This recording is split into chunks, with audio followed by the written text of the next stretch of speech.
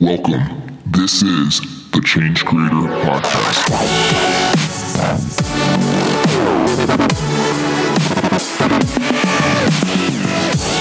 Hey, what's going on, everybody? Welcome back to the Change Creator Podcast Show. This is your host, Adam Force. And if you missed the last episode, it was with Jim Lawless, Overcoming Fear and Operating with Risk. Okay, so really good insights for Jim. He's got an incredible background and experience. I think you'll get a lot of good nuggets out of that one. So if you missed it, go back, check it out. I think you guys are going to enjoy that one. This week, we're going to be talking to someone by the name of Jacob Morgan. And he is a 4-time best-selling author. He's a keynote speaker and a futurist who really digs into leadership, employee experience, and what the future of work looks like.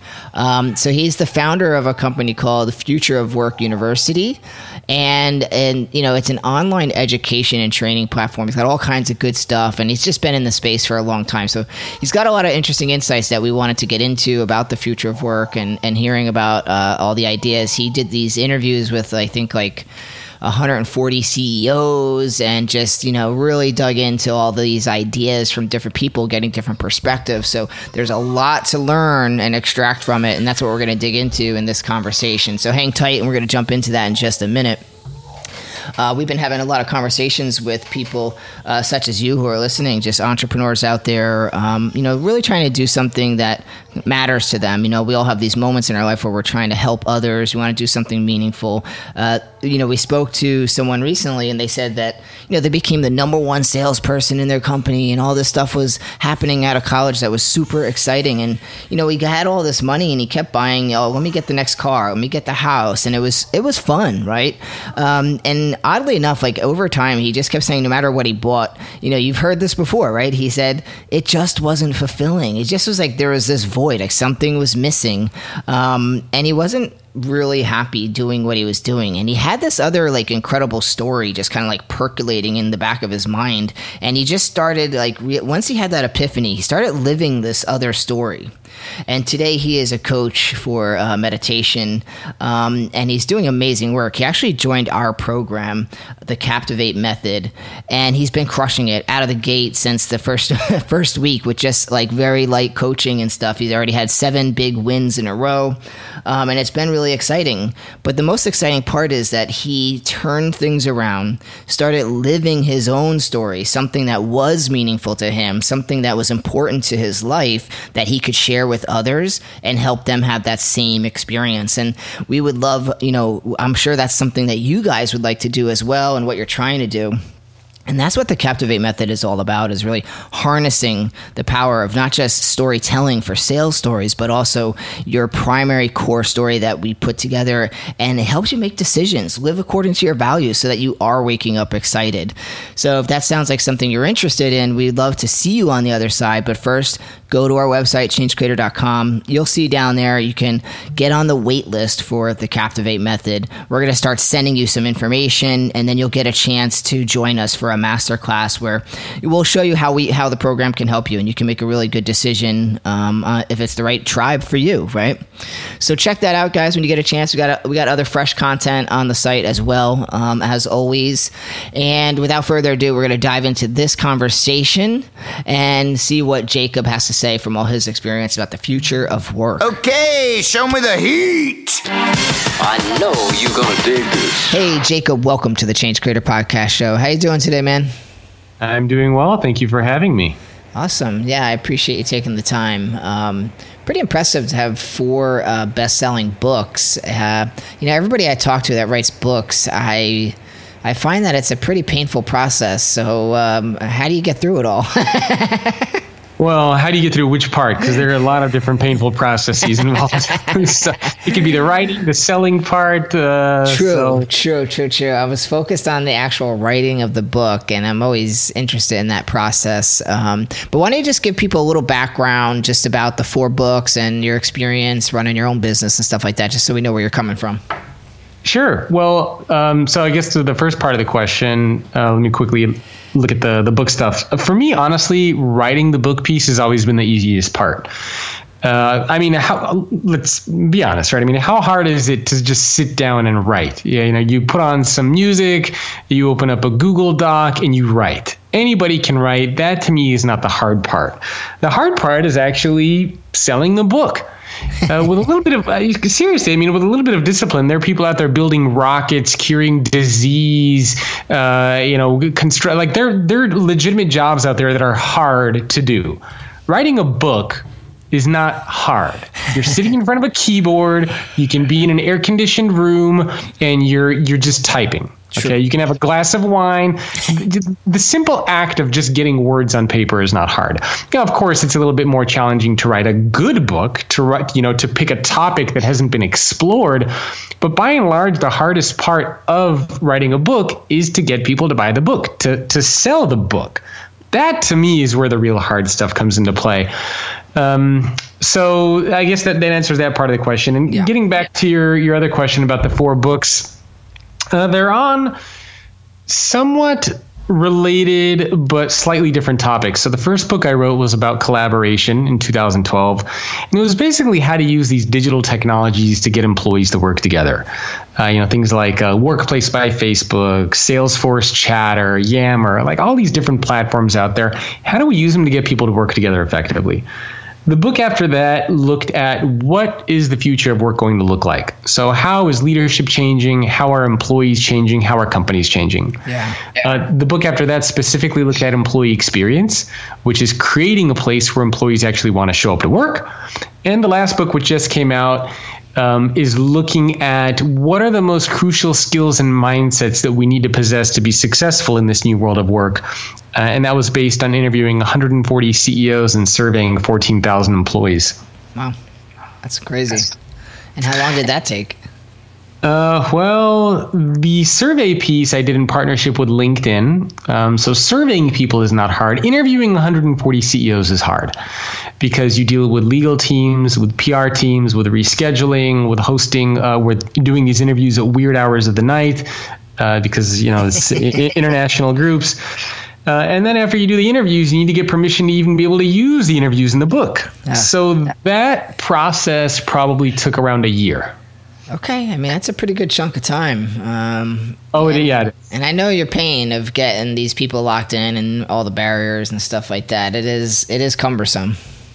Oh, yeah, it is. I mean, fortunately, when you have a couple books under your belt or a couple good endorsements, it becomes easier. I've also worked with some of these organizations by speaking at their conferences or, giving some advisory work to them. So some of these CEOs I had a good relationship with, but it's one of those things where once you get a couple of people who vouch for you and are willing to participate, it becomes easier to then get others because they see that their peers are involved. Yeah, that makes sense. Yeah, and I know definitely when you have a couple under your belt, people won't see you as you're just going to be someone that's here for a minute and gone. So it's like you have some kind of consistency too. Yes, you absolutely need to have consistency. I mean, it's kind of related to this, but it's one of the most important things of building a personal brand is having that consistency that's there. Yeah, exactly. So you said you manage a team and have business, and so what's the focus there? I have a team of 10 people that I work with spread all over the world, and I've only met one of them ever in person. The rest we've never met. And they help me with all sorts of things. So like you, I also create content. I have a podcast. I have courses that I create. I have a lot of content that goes out on social media. Yeah. So I have a team of people that helps me with everything from podcast editing to video editing to website design to image quotes to social media to writing to advertising. I mean, you name it. I have somebody on my team who helps me with those things. So it's I used to do this all myself and it was very overwhelming. So as the business grew, I was able to get some help. Yeah, that's the way to do it for sure, because those operations can get very tedious after a while. yeah, and quite honestly, I'm really bad at all those things. And that doesn't help either. Makes it more stressful, right? Exactly. All important stuff, though. And what I'm really curious about is the leadership insights. I mean, so you talk to these 140 CEOs and I'm like, what stands out to you? Like, let's just get a real big picture view of the experience itself. You spoke to 140 CEOs. Tell me just about that experience and what came out of it for you personally. Well, I mean, of course, there's a lot that you learn because collectively, I mean, these are CEOs from companies like Best Buy, Audi, Verizon, Oracle, Pfizer. So collectively, these CEOs are responsible for the lives of millions of employees, many, many hundreds of billions, if not more, dollars collectively. So you're talking to some of the world's most powerful business leaders. And for me, it was just very interesting to get their perspectives on how they think about people and leadership and the challenges that they're faced with and just how they think from a macro level about their business and the future. Yeah. And that to me was very, very fascinating because I got very, very different responses. They have different personalities, different ways that they view things, yet they are all very, very successful at what they do. And it just really goes to show that there's no such thing as a single path to take to success. Yeah. Because I had some CEOs I interviewed who were like all about people first, and you talk to them and they kind of sound like they're part monk, part philosopher, part just genuine caring person. And then you have other CEOs that you talk to and they're like, no. The mission of the organization comes first, everything else comes second.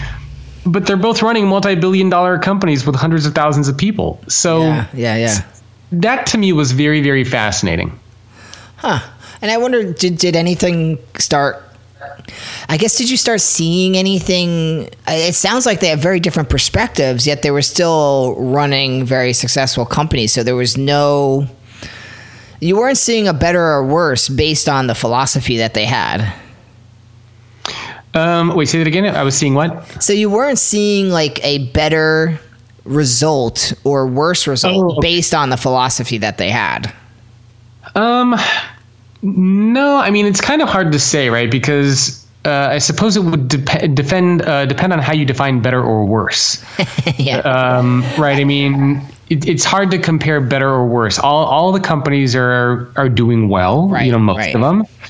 So, it's hard because you can't just look at profit or revenue because the companies are in different industries, they're different sizes, there's a lot of differences going on. But I can say that they are all doing well. I mean, they're all, like Verizon. I talked to Verizon and I also talked to the CEO of T-Mobile. So how do you compare, which one's doing better? Well, Verizon is just genuinely a much bigger company.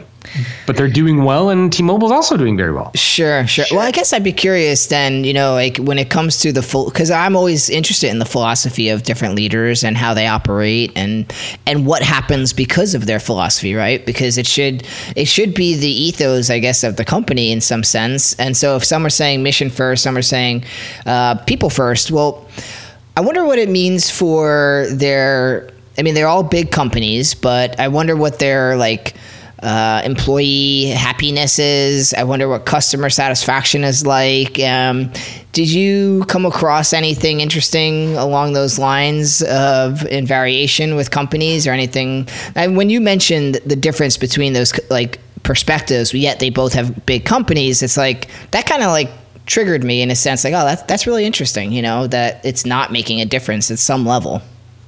Yeah, no, I didn't look at things like customer satisfaction or employee satisfaction. I mean, really the whole point of the book and the interviews was to understand how is the world of leadership changing and what do we as individuals and as organizations need to do to make sure that we have the right leaders in place over the next decade.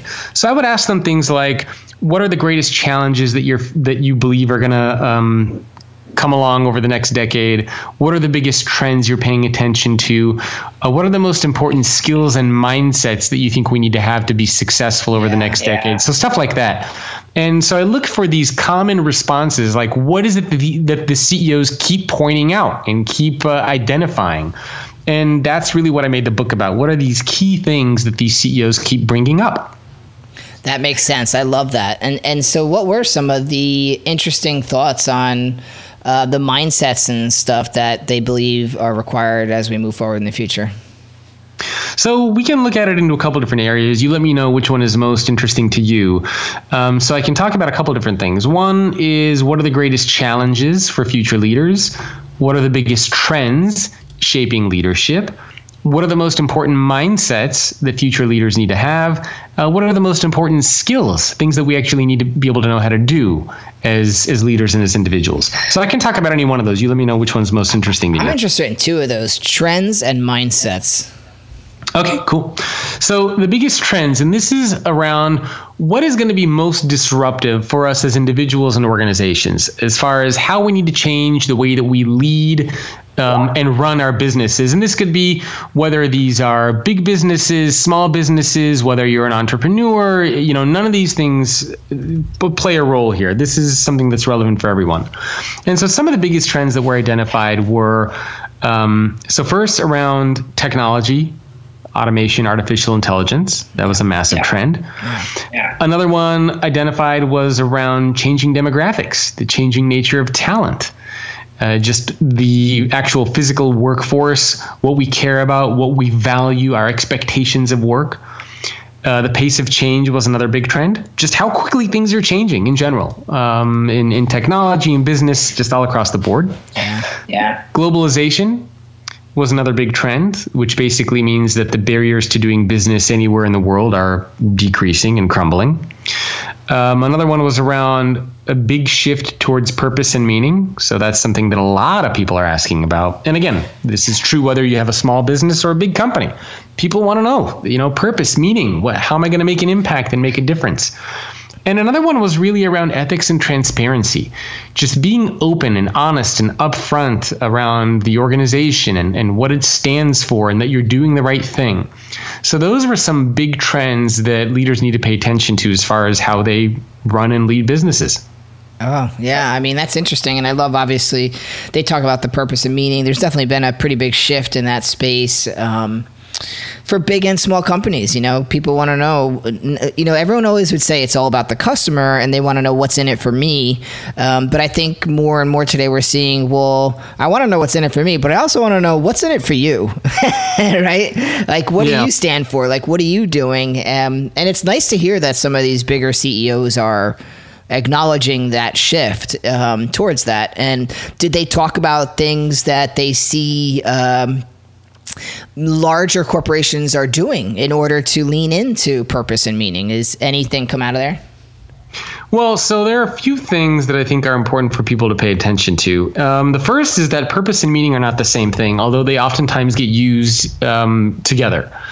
And I think it's very, very important for us to differentiate the difference between purpose and meaning.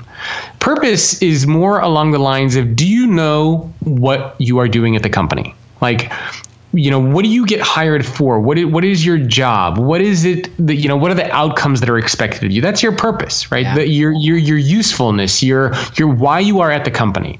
Mm-hmm. And so that is something that more people usually have some clarity on, right? I mean, if you get hired in marketing or sales, you know that your job is to close deals.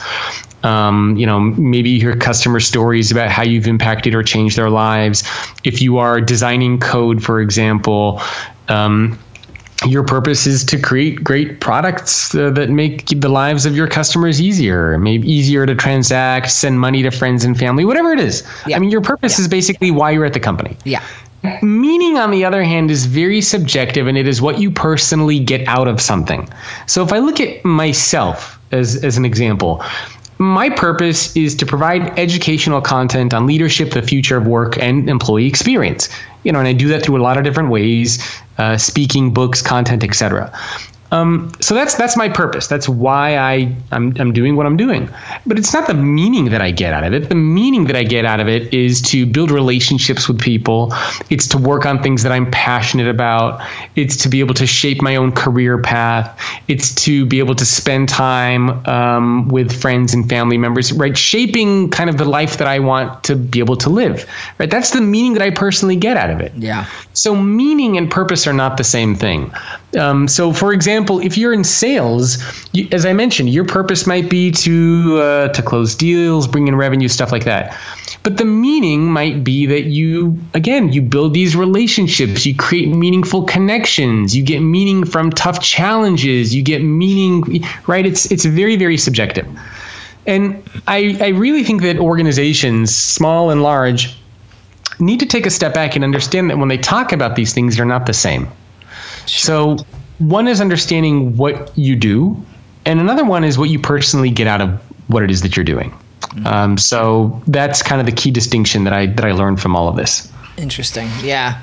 No, it's good to kind of be clear on people's definitions for these types of things and how they're referencing them. And I'd be curious, how did you, based on these conversations around leadership, and here we are talking about different trends and things, anything that you feel was very applicable, like if you were starting a new business today, were there takeaways that you feel would be smart to apply to your business?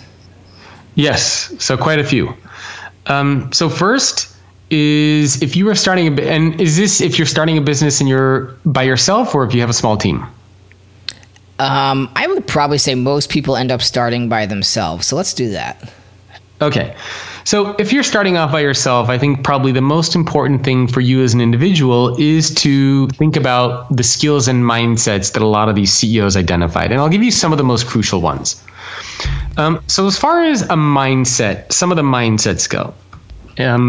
If you're starting off on your own, one of the most crucial mindsets that you can have is I call it the mindset of the explorer, is you need to have curiosity. You need to have a growth mindset. You need to be agile and nimble in your thinking. So if you are a solopreneur or an entrepreneur and you sort of assume that you're going to have one path and that's going to be it, and whatever you know, you're going to have a hard time. I'll give you a very classic example. When I went off on my own, I was very good at the marketing stuff. Yeah. And so I thought that if I'm good at something, that I should be able to generate a business out of it. But what you don't know when you become an entrepreneur is that there's a lot of stuff outside of your comfort zone that you need to learn how to do. You need to learn how to create proposals, how to create contracts. You need to build a website.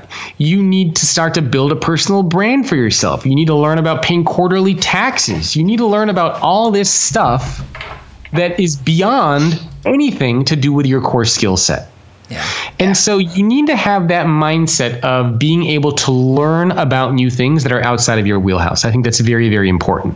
Sure. Another one I think that is very important as far as the mindset goes is this concept of lifelong learning. So I have a sort of a personal, I don't know if you would call it a policy, but a personal goal that I do for myself every year. And that is each year I do something that I didn't do the year before. And this is part of my way of doing perpetual or lifelong learning. So for example, when I first went off on my own, I had a blog. I had a social media presence. And then each year I started to do something new. One year I created a podcast. One year I created a video series. Another year I started to create online courses, right? So each year I do something big that I didn't do the year before. And it forces me to do a few things. A, I learn about something completely new. And B, at the same time, I'm also growing and expanding my business. So you need to have that mindset of being a perpetual learner and having that bit of curiosity. Yeah. Another important thing that I think is essential is having humility and vulnerability. Mm-hmm. Because if you assume that you are the smartest person out there, that you know everything, people are not going to want to work with you. You're going to lose deals, and I've experienced this as well when I first started out. So you need to have that bit of humility and vulnerability. I think that's a very, very important mindset for you to have. So I think those are some of the most essential ones. And maybe one more, just embrace the technology aspect. There are some people out there who assume that you don't need technology to be successful in what you're doing, but you need these new tools that are out there, right? They're efficient. They help you. So don't be scared of technology. Use it as a way to grow your business and to spend time doing the things that you need to do instead of, drone work. Yeah, exactly. No, it's true. And the vulnerability factor is pretty big. Putting yourself out there and not being afraid to ask questions. I had somebody in our membership, the Captivate Method, they were like, I know this is a really stupid question and I feel really dumb asking. And it was 100% a smart question, very specific, but they're afraid to expose certain things that they don't know about. Like, I have to be a certain, level entrepreneur, and otherwise I'll look stupid. But being vulnerable and telling your stories and asking the right questions, I think, is just so important to people's progress. So I love that you called that out, and that stood out to you. Yeah. Yeah. Well, and this is, again, one of the most important mindsets that these CEOs identified, because you need to be able to show. And it's not weakness, right? I mean, you need to be able to show that you are vulnerable, that you are human, that you're not some kind of a robot, because nobody wants to work with or for those types of people. So I think now we're really starting to see that humility and vulnerability is much more of a strength than a weakness. Yeah. And there are a couple skills. Can I touch on some skills that I think are important? Of course. Yeah, sure. So probably one of the most important skills for you as an entrepreneur or solopreneur, and this again was identified by these CEOs for leaders, but also relevant for just us as humans, is emotional intelligence. Specifically, empathy and self-awareness. Self-awareness is crucial because as an entrepreneur, you need to understand, what are you good at? What are you not good at? What burns you out versus what motivates you and excites you and gives you energy?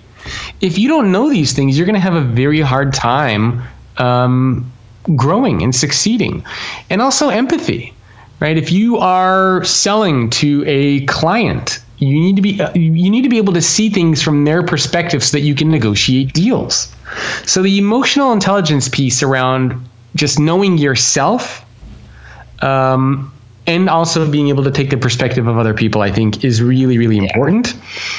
And maybe one other really crucial skill here, and this has been a timeless skill, but also one that's changing the most, is around listening and communication. If you ask any leader what's one of the most important skills, they're always going to say listening and communication. So this isn't new, but think about how this is changing now. Look at all the different tools we have at our disposal, all the different channels that we're using. I mean, me personally, I'm trying to communicate on Twitter, on Facebook, on LinkedIn. I'm using audio, I'm using video, I'm using image quotes. Like, I'm communicating in so many different ways. Yeah. And so as an individual building a business, you need to make sure that you can get your message across regardless of the channel that you're using. And the listening piece is also crucial because when you, again, are negotiating a deal, and by the way, there's a difference between listening and hearing. Hearing is the unconscious act of letting sound enter your ear. It doesn't require no attention, no focus, nothing. Listening is conscious. It requires effort. It's looking at, paying attention to your body language if you're in person, asking follow-up questions, making it feel like a collaborative discussion. This is crucial to understand what it is that your customers want, to be able to, create a product or service that they're looking for, to create trust and psychological safety to be able to get deals to close. So this is really essential if you're an entrepreneur or solopreneur. Yeah, I agree. I love that. I mean, building trust today is so important, and being able to communicate and empathize, all these characteristics. I mean, I literally wrote down self-awareness and empathy, and we talk about them a lot, mostly empathy, especially today, right? So you have to empathize. As entrepreneurs, we're problem solvers. So we have to empathize with our customer and really get in and become part of that conversation going on in their head so that we can relate to them and connect them and best serve them. But the thing that I don't, and that's even more important today with the pandemic, right? Because they have they have a whole new set of problems, and everybody's panicking like, well, I don't want to sell during the pandemic. And we're like, no, you definitely want to, because this is how you help people, but you need to empathize towards their needs now, and you might have to make some adjustments, right? Oh, for sure. Yeah. And I mean, I have lots of stories of all these different types of things and how I've lost big deals for projects from not doing these things. So, I mean, I don't know how much time we have left, but I'm also happy to share lots of stories of what happens when you don't do some of these things. Yeah, we're all about storytelling here. That's our whole program, the Captivate Method. So let's hear a story about one of these examples that demonstrates this type of value that when it's missed, or skill when it's missed. Yeah, so there was one. I mean, I won't name the organization. So I mentioned that one of the things that I do a lot of is I give a lot of talks. Usually not during pandemic time, obviously. I do around 40, maybe 50 talks a year. And there was one organization I was working with, a very, very large company, hundreds of thousands of people. I did a series of events for them. They loved it, got great endorsements, wonderful reviews. And then another division of this organization in another country was like, hey, we want to talk to you about our event because we hear that you did a good job for our United States-based counterparts, and we want to talk to you. Yeah. And so I jumped on the phone with them kind of thinking, maybe it was a little bit arrogant. Maybe it was a little bit just like not wanting to put the time or the effort or the energy. I don't know what it was, but I just kind of assumed that the deal was going to be closed because I had these great reviews. And so I get on the phone with the CEO and with a couple other people. And, I charge tens of thousands of dollars for speaking engagements. And so we get on the phone with them, we do the call, and then I find out that they didn't book me. And I was totally shocked. And I asked somebody that I knew at the company, I'm like, what's the deal? How could they not have given me this project? And they said, well, on the phone, you didn't sound the same way that you do in your videos or in your talks. You just sounded a little bit tired or bored, and you didn't have that same energy. And it really just sunk in I was in Hawaii vacation with my wife at the time, and I was just like, I don't know. I was just pissed off. Yeah. Because you think something is going to be a done deal, and then you find out that you lose it. And it's because I didn't have that humility. I didn't go into this thinking that this was a new project, a new deal, that I needed to earn the business, that I needed to be on my game, that I needed to be sharp. I needed to sound excited. Like, I just thought that it was going to be a done deal. And because I let my guard down for a little bit, I lost this massive, massive project. Right. And, that was a very, very important lesson for me. And this has happened time and time again, right? I mean, as a solopreneur, one of the things that you need to learn, as I mentioned, self-awareness and even not taking things personally. Like, there have been other times where I would, organizations would reach out to me and they would want these big proposals, I'd send it to them, $150,000 proposal. And this was, many years ago. Yeah. And they tell me, oh, yeah, it's done deal. We're going to move ahead. And I'm already telling my wife, like, holy shit. I don't know if I'm allowed to curse on this show, by the way. If not, I apologize. Why not? So I'm telling my wife, like, oh, my God, I got this huge deal, this huge project. And but the contract wasn't officially signed. And, I follow up with them, no response. Follow up with them again, no response. A week later, they're like, oh, yeah, the person in charge of marketing left. This whole project is on hold. And I almost lost my freaking mind, right? So this is where this concept of self-awareness and managing your emotions comes into play. And one of the things that I always talk about when I talk to entrepreneurs is you have to be able to manage your emotions. Because as an entrepreneur, you're going to have highs and you're going to have lows. And when you have highs, for example, let's say you have a quarter where you make a lot of money. It's very tempting for you to say, oh my God, I made a ton of money. I'm going to spend it. And I'm going to go get a car, or, you're going to go do something nuts. And then you spend the money that you made, and then the following quarter is not good. And you don't have the money that you need. And the flip side, the other side of this is also true. You might have a quarter or a couple of months. For example, for me right now with the pandemic, totally sucks. All my speaking gigs got canceled or postponed. My revenue plummeted completely, right? And so you also need to be able to manage your emotions when things are not going well. Right. Not to panic, not to freak out, not to think that, maybe I shouldn't be doing this. So managing your emotions means that when things are going well, maybe take yourself out to a nice dinner, right? Don't go nuts. And when things are not going well, you also don't panic and say you need to close up shop. But you need to just pay attention to what's going on, understand that business is oftentimes cyclical. This is why the self-awareness comes into play. How do you react when things are going well, and how do you react and respond when things are not going well? Because it's very important to be kind of level-headed and cool-headed during times of ups and downs. So I have lots of these types of experiences and stories of losing massive projects and big deals, and people who have ignored emails after wanting these massive projects. It's going to happen. Yeah, 100%. It happens all the time, right? So it's just part of the process, and I guess the learning curve. Yeah, I mean, for me, and I was talking about this with we have a podcast called BYOB podcast that we just started, where we share some of our entrepreneurial successes and failures. Yeah. And I think it was a week ago, we were talking about just, we have a Google sheet where we keep track of, and my wife is also a speaker, where we keep track of how many requests we get for projects versus how many of them actually come through. And I was looking at my Google sheet, and this was over the past, I don't know, maybe 3 years or so. I have around 700 in the no column. Okay, 700 projects that are in the no column, which is massive amount. Yeah, it's a lot.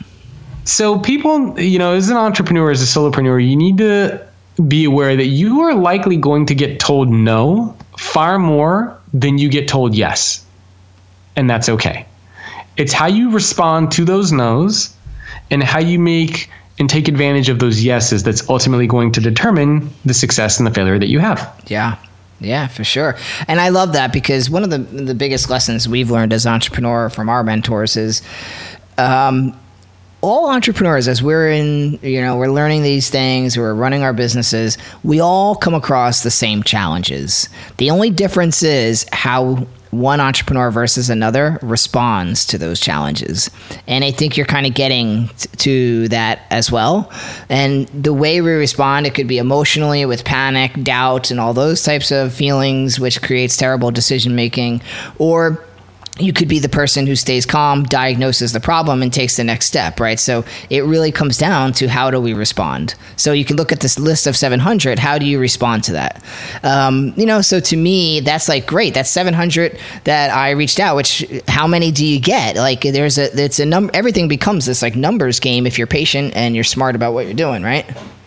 Yeah. And I mean, it's okay to be upset and it's okay to be frustrated. But you can't take things personally, right? So exactly. Like I mentioned, the one project that I had where I thought it was going to come through for like 150,000 and they bailed.